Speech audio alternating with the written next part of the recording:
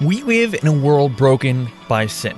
How did Jesus, on the cross and through his resurrection and ascension, destroy sin and Satan's power? Hey guys, Andrew here with Unlocked, your daily key to open up your heart to God. Have you ever had one of those times in life where it felt like nothing was going right, and then something else happened that just kind of added insult to injury? We've got an allegorical story for our Devo here today that's about just such an experience. It was written by H.K. Rausch and is called On Solid Ground. Life digs a pit and throws me, kicking and flailing inside. I hit the bottom hard. There's no escape, so I call out, "Lord, save me. I'm not meant to exist in this pit. I know your plan is good." I sit down and wait for my Savior, expectant for his face to appear over the edge. Time passes and I fidget, wondering why it's taking Jesus so long to intervene.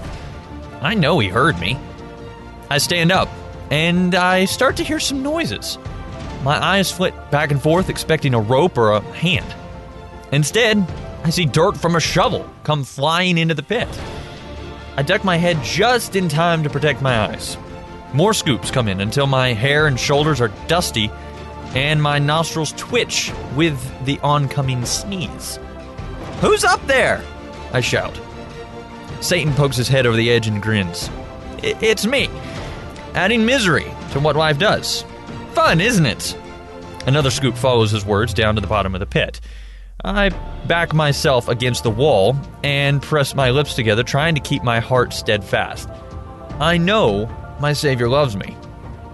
I eventually snap over the shovelfuls that don't stop. "Lord, if you're not going to get me out of here, could you at least bring me a shovel so I can throw some dirt back at him? Don't you care that Satan's winning?" Jesus comes all the way to the bottom.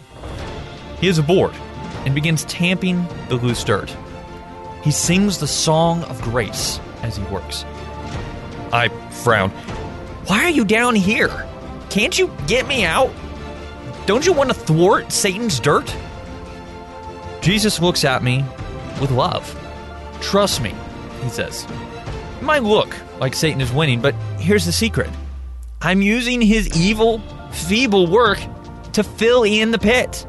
He thinks he is destroying forever, but I'm restoring things, even this very pit, using his evil intentions for good. When I'm done tamping, we'll walk out of this pit together on solid, level ground." Now let's talk about this. We live in a world that's broken by sin. We see that in Romans chapter 8.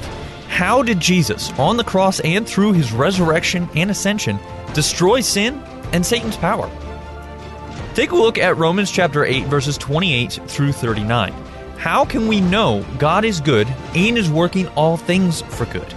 What is the end result of God's purposes for his people?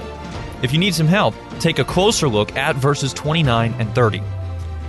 Read John chapter 11, verse 35, and Hebrews chapter 4, verses 14 through 16. What comfort can we get from knowing God became human and experienced life in this broken world? Why is it important that Jesus knows what suffering, including death, feels like? What can we, as Christians, do while we wait for God to reveal how he's going to work in a particular situation? As we read in Romans chapter 8, verse 28, "And we know that in all things God works for the good of those that love him, who have been called according to his purpose." Now, I'd encourage you to read Proverbs chapter 16, verse 4, as well as Colossians chapter 2, verses 13 through 15, and 2 Peter chapter 3, verses 8 through 13, to help keep God's word alive in your life. Unlocked is a service of Keys for Kids Ministries.